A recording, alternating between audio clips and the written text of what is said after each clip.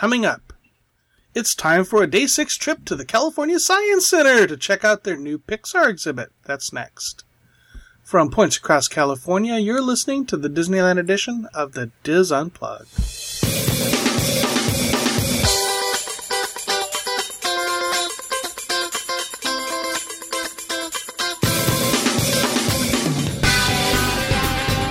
This is the Diz Unplugged Disneyland edition, episode 626, for the week of November 6, 2016. The Diz Unplugged Disneyland edition is brought to you by Dreams Unlimited Travel, helping you plan the perfect Disneyland vacation. Visit them on the web at www.dreamsunlimitedtravel.com. Hello everyone, and welcome to the show. I'm your host Tom Bell, and I'm joined by my good friends Nancy Johnson. Hey! Mary Jo Mellado Willey. Hello. And Michael Bowling. Hey there, hi there, ho there. Alright, so the California Science Center has some fun things going on. Mary Jo checked them out. I did. This is the third time I've gone back and talked about it. That's the worst intro ever. I apologize, Mary Jo, but go ahead. That's all right. Well, I just want to talk a little bit as an introduction to the Science Center to tell everybody where it's at, because we're always talking about going to the Science Center. So I want to say that it's located in a place called Exposition Park in Los Angeles, which is a 160-acre area located just south of downtown Los Angeles next to the USC campus and about 30 miles west of the Disneyland Resort. It originally was called Agricultural Park and was an agricultural fairground back in the 1880s. It's been around for quite a while. There once used to be a racetrack where horses and even camels competed, and there's now in that same location a beautiful rose garden. In the early 1900s, the city began changing the park to focus on more gardens and the museums.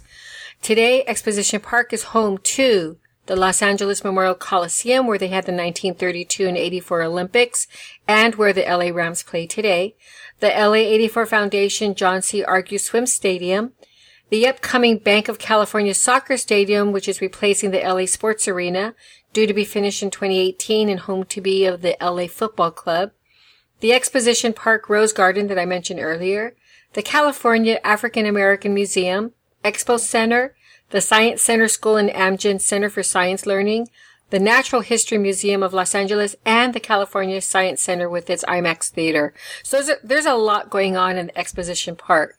And like I said, the new soccer stadium is under construction right now. They've kind of raised the LA Sports Arena to the ground. So when you go over there now, there's some construction, but it really doesn't get in the way of getting to the Science Center.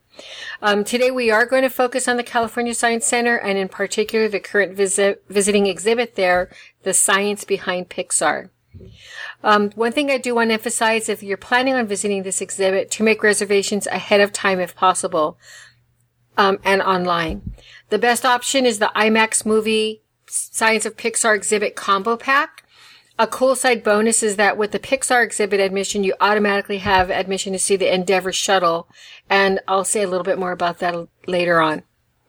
The Science Behind Pixar exhibit is open from 10 a.m. and the last entry is 3:30 p.m. The exhibit will be at the Science Center through April 16th, 2017, so you still have some time to make your reservations and go. The Science Behind Pixar. The exhibit highlights the science, technology, engineering, and mathematics, STEM, and computer science concept used every day at Pixar. So that's what they call STEM, is the science, technology, engineering, and mathematics. I recently visited the Science Center with my good friend Brenda, and after a light lunch in the Science Center food court, because we were starving, we went up to the third floor to see the exhibit, which is the same location that had the Pompeii exhibit that Nancy and I saw a year or two ago. It's a great space. Yeah, it is a great space because it's out of the way and they can really focus on whatever subject they want to show us. And although there is a queue to get in, we didn't have long to wait. They really warn you before you go to be careful because during the weekend a lot of families do go there, but we were kind of lucky in that we were able to pretty much walk in without a large queue. The exhibit is in 3 or maybe 4 sections, as you'll see. The first room that you walk into is a small screening room where you watch a short video, gives you a tour of Pixar Studios by a couple of their animators, showing the different areas and the steps it takes to make a Pixar film, including the challenges they've faced in making each picture, like how do you create texture like fur? How do you create light and shadows and the fullness that's in the computer-generated characters and other challenges that they have faced? I almost want to call them the Animaginators because they think of an element and then they figure out how to do it, just like Disney Imagineers do for the Disney parks. After the short video, where you do learn a bit, you walk into a rather large room. It's about 12,000 square feet. And the room is filled with screen-based activities and physical interactive exhibits that allow visitors to experience different roles, such as lighting designer, animator, modeler, camera technician, etc. There are more than 40 interactive exhibit elements broken up into 8 sections that give us a glimpse into the production pipeline and concepts used at Pixar. Besides the hands-on experiences, you can also watch the studio production teams explain the different processes they use to create a Pixar film. Around the exhibit, you'll see some fun life-size Pixar characters, including Buzz Lightyear, Dory, Mike and Sully, Edna Mode, and Wall-E. You can stand right next to some of them and in front of others to pose for pictures. The first thing that you see when you step in are the life-size figures of Sully and Mike. This area demonstrates rigging, which is the backbone of the character. The digital rigs are literally the virtual bones, joints, and muscles that allow the models to move. The rigging section allows us to understand why it's important to have the right kind of rigging for the different characters. So next to Sully and Mike, they've got this screen that kind of has, you know how you see sometimes the, kind of like the cage effect that they show when they're showing the data for the animation. And then this kind of shows a spine and like, let's say the skeleton of Sully walking, which is right next to the large figure. The rigging, so we're talking about the different characters. Some characters need very elemental bone structure and joints, and some need a lot of joints to move. For instance, think of Mike Wazowski and Randall, where Mike doesn't need much. I said Wazowski, his name. You did right. Mike Wazowski. Okay. Mike Wazowski. Okay, so Mike doesn't, so he doesn't need much movement, right? His arm just kind of like, you have that angle of the forearm and just moving up and down. But Randall needs a lot of joints because he's a snake or a snake type monster that, so he has to curve and everything like that. So to kind of give an example of these type of shapes, they have a shape on a board, and then they have 3 different joints wherein you have to choose the correct one to create that shape to kind of illustrate, what it takes to create the different limbs and other shapes that the figures do have. They have other rigging stations where you can try out other concepts that they have there. The next section is modeling, and Buzz Lightyear stands here. There's different parts of this area too that one includes a case with examples of modeling characters, or maquettes as they're called, and they show how they make them so that you can use them when creating the computer animations. There's a small Lots of Huggin' Bear, but no strawberry scent. And they illustrate how they get to a 3D figure from the skill. Not that I smelled him to make sure, but I'm imagining he didn't have a scent. So the virtual modeling works. The virtual modeling workstation allows you to create the 3D models yourself. There is also a workstation that allows you to build the sculptured models using magnetic pieces. So there's a cool little Wall-E that I wanted to build, but there are some children there, so I had to just content myself with watching them. You're challenged at that workstation to see how many different model robots you can make from the different parts. They also have a lighting section that features a large Dory poised in front of a beautiful underwater background. You can pose with her, but there's also a workstation there where you can change the lighting for the scene, causing the water to be like a deep blue to a purple type color and other lighting elements. So you never know quite what you're going to get when you're standing in front of her. Kind of like Sleeping Beauty, where the fairies keep changing from pink to blue. So that was happening when I was posing with Dory, and I ended up with a blue background. But it was fun watching the families and the kids play, not really play, but experiment, let's say, with these different elements to change the lighting. The kids you could tell they were learning a lot when they were over there. There's another section called Camera Basics that has a life-size Wally here, and you could stand right next to that figure as well as Dory. And I had to take a picture with Wally. In this section, you can also stand in a certain spot and focus your camera. And what they've done is they have a Rubik's Cube in front of Wally, then they have Wally, and then they have the background. So there they tell you to either focus on the Rubik's Cube or focus on Wally or focus on the background. And you see how different the pictures are depending on what it is that you're focusing on. And if you don't have a camera, they have a lens there with a kind of like little that tell you, try this, focus on the Rubik's Cube, focus on Wally. So I kind of spent some time there with my iPhone, working with my focus. I think that's what you call it.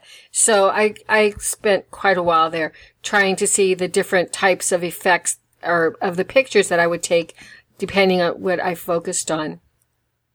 So like when I focused on the Rubik's Cube, the cube was all lit up. And when I focused on Wally, the Rubik's Cube was kind of dim. You could see one side and not the other. So it was pretty cool. One of the many things we don't realize about computer animation is the necessity of using math. And when you guys think of these Pixar films, do you ever think about the math that goes into creating the scenes? Yes. The math? Yes. Mathematics? Yeah, mathematics. Here you learn how math is used to set up the position, the angle, and the scale of the various objects. One of the workstations has you changing the X, Y, and the Z axes to manipulate the 3D animation of Mike Wazowski. They also used Lightning McQueen to show how it's called BRDF, or the bidirectional reflectance distribution functions, work mathematically to describe the way light scatters off of a surface, and how they use math to make his body look like metal. It was really interesting, and the way they explained it didn't go over your head. It was just, they had really good illustrations, and then also samples that you could do so that you can see how the math helps do these different surfaces. They had to figure this out when they were working with cars so they could show a shiny new Lightning McQueen to a polished but not shiny Lizzie to a pretty rusty Mater. So these are all elements that they worked on when they did cars, that they had to figure out how do you do this, and then they show us in the exhibit how they actually do it for the movie.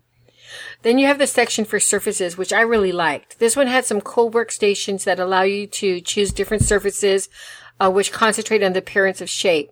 So some of the examples using Remy from Ratatouille demonstrate how they use shading in creating surfaces like copper pipe, red onions, or a worn pot handle. The Surface Appearance Workshop also shows how to create smooth versus textured appearances.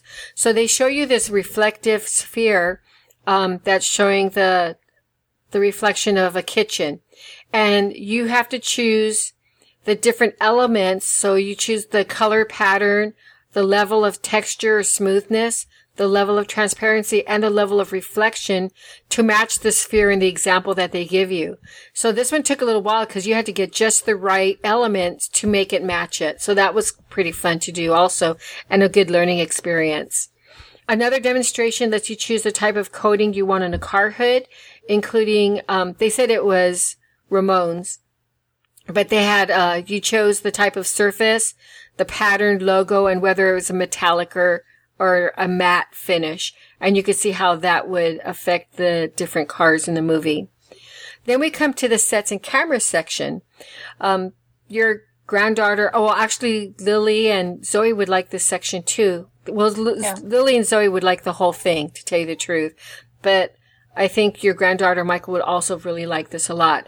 You have the sets and cameras section, and it's Ant's Island from Bug's Life, and it has these bubbles set into the scene so the kids can go underneath and poke their heads up and look through the bubbles at the grass so they get the bug's eye view of it. Yeah, that's for them. And then there's screens around the area that use controls, so there's cameras also set up. And the controls on the screen show the camera's point of view or the perspective, whether you're looking up to the tree, down in the grass. You have to look, there's a light that's behind there, so you have to make sure that the light doesn't blur out the scene or make it too bright so you can't see anything. So it shows you how the animators create these scenes and then use a camera so they can then draw what it would look like to go through the grass from the bug's eye view and then look up at the tree. It was really, really interesting. They also have a rotated shapes section that shows you how they make shapes like cones. For instance, the traffic cones used in Toy Story. The workstation here allows you to rotate the shapes, and they have to figure out how the shapes will look from different angles. So if you imagine when remember how the Toy Story characters are running across the street underneath that traffic cone, and you're seeing it from different angles. So they have to figure out how it would look and how to make it realistic when you're watching the movie. The workstation for extruded shapes is something a little bit different. They use Ratatouille to show how they gain, again, they're using math, and they're going from a two-dimensional shape, think of a circle, and how they make it extend to a three-dimensional shape. And in this instance, they use Alfredo Linguini's chef's hat. So they show how they extend, and like I said, they're using mathematics to create these images, and it's all wireframe with no finishes to it. Another cool section is where they show simulation and how important it is for the continuity and flow of the animation.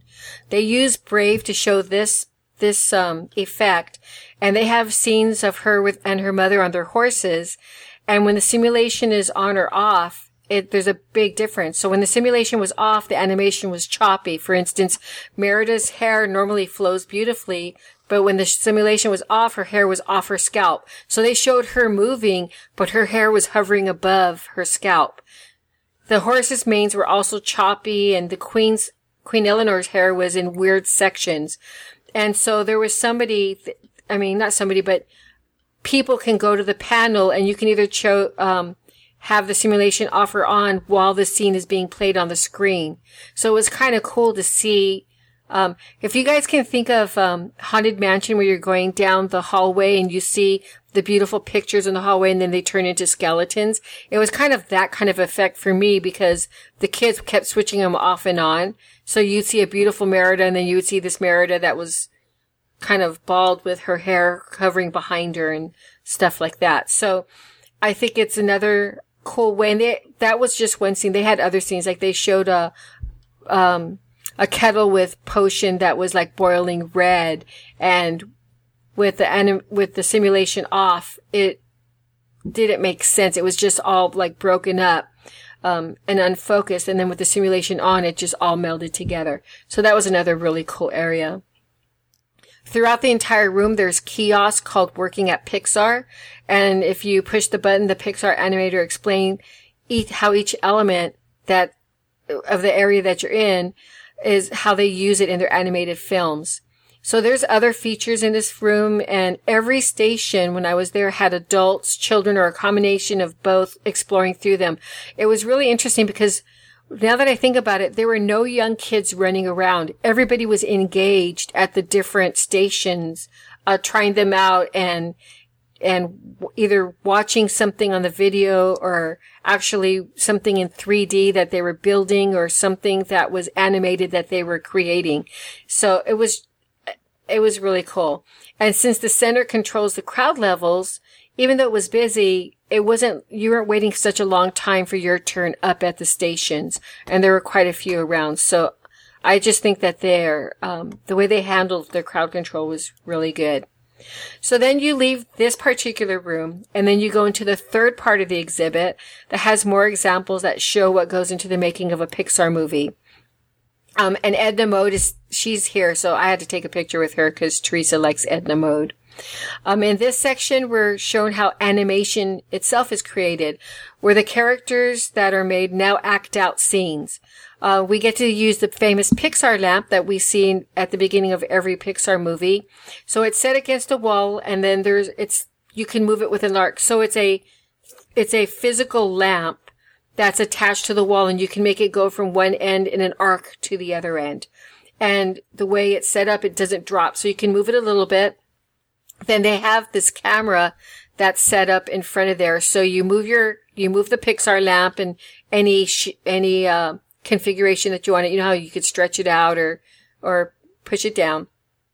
you take a picture and you keep doing this until you get to the other end, and then you play your little movie that you made, and it shows how the stop action or stop motion works for these type of animation.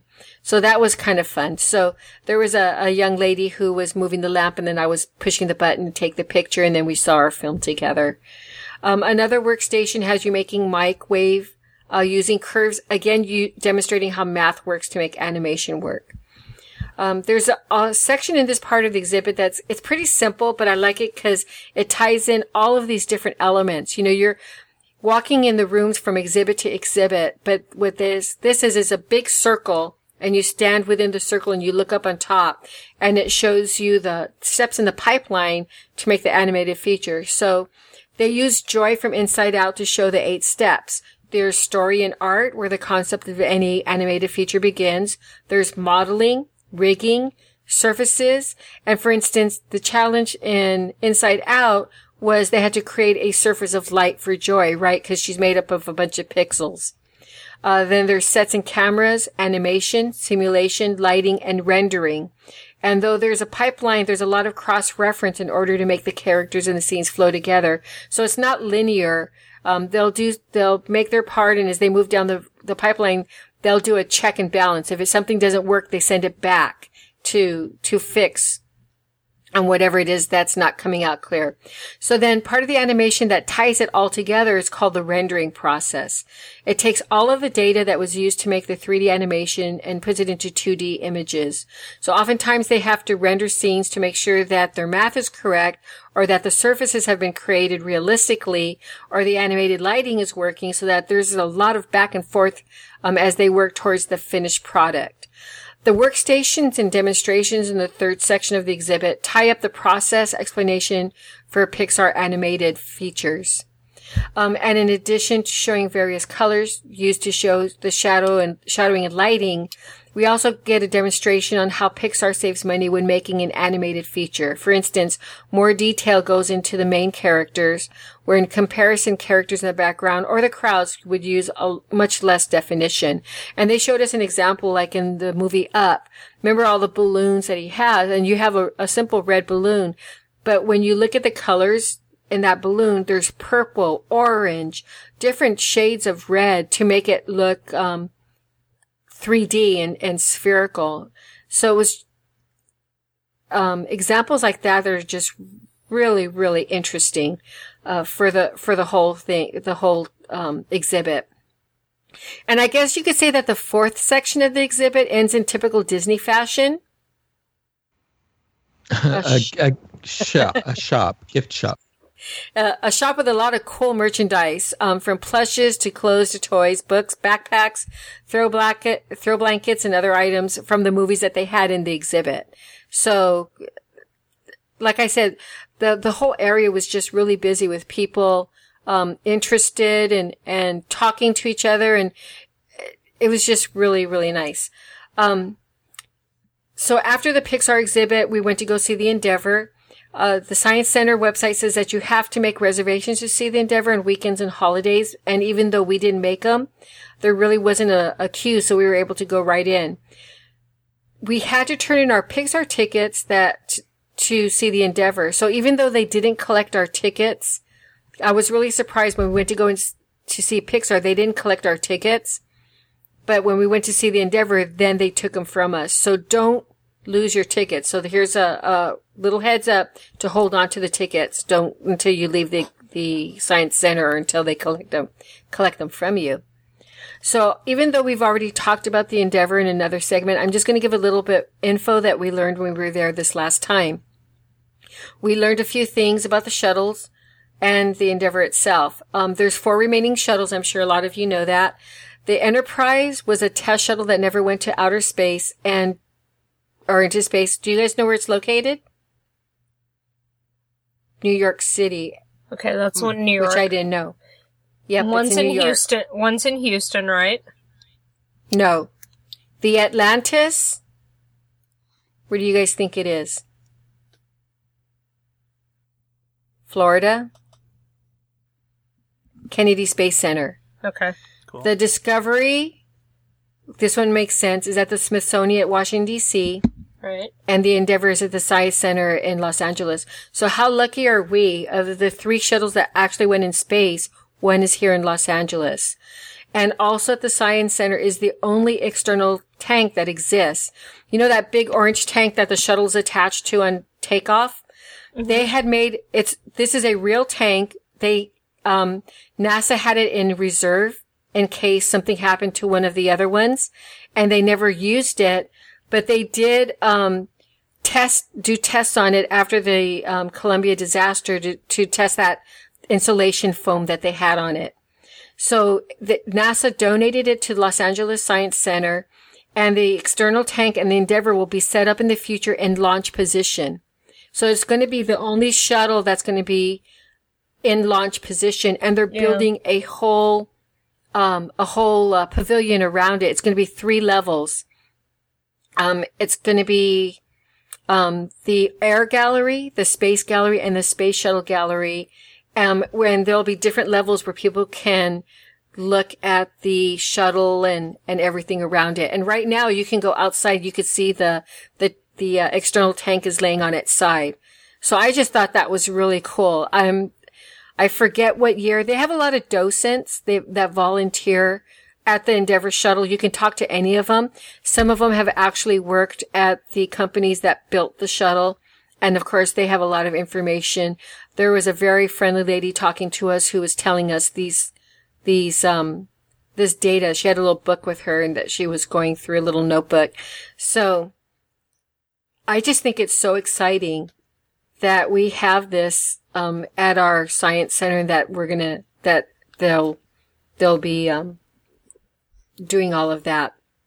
So I can say that you can spend just about an entire day there looking at the visiting exhibits like the Science Behind Pixar and the permanent exhibits like the Endeavour and the many others that I didn't even talk about today. To see the Pixar exhibit, I think that the best option is the combo exhibit. It's the combo exhibit and IMAX movie. And they have different space movies. They also have one called, it's called Voyage Through Time, which talks about time from the beginning of Earth. So I thought that one's one that I would really like to see. They also have one on the national parks and 3 of them on space that I think are really cool. I think I've already seen the one on the International Space Station. That ticket for the combo is $21.45 for adults over 18 and above. Kids 4 to 12 are $13.70. Students with ID and senior citizens, which are 60 and above, are $16.70. If you only want to see the exhibit, which is what I did, the adult ticket is $14.95. Kids are $9.95. Students and seniors are $11.95. If you want IMAX only, the cost is $8.50 for adults, $5.25 for kids. Students and seniors is $6.25. Now, is that above the cost of the admission to the museum, or is the museum free? The museum's free. Okay. Yeah. The museum is free. You just have to pay for parking, which is $16. I have a question.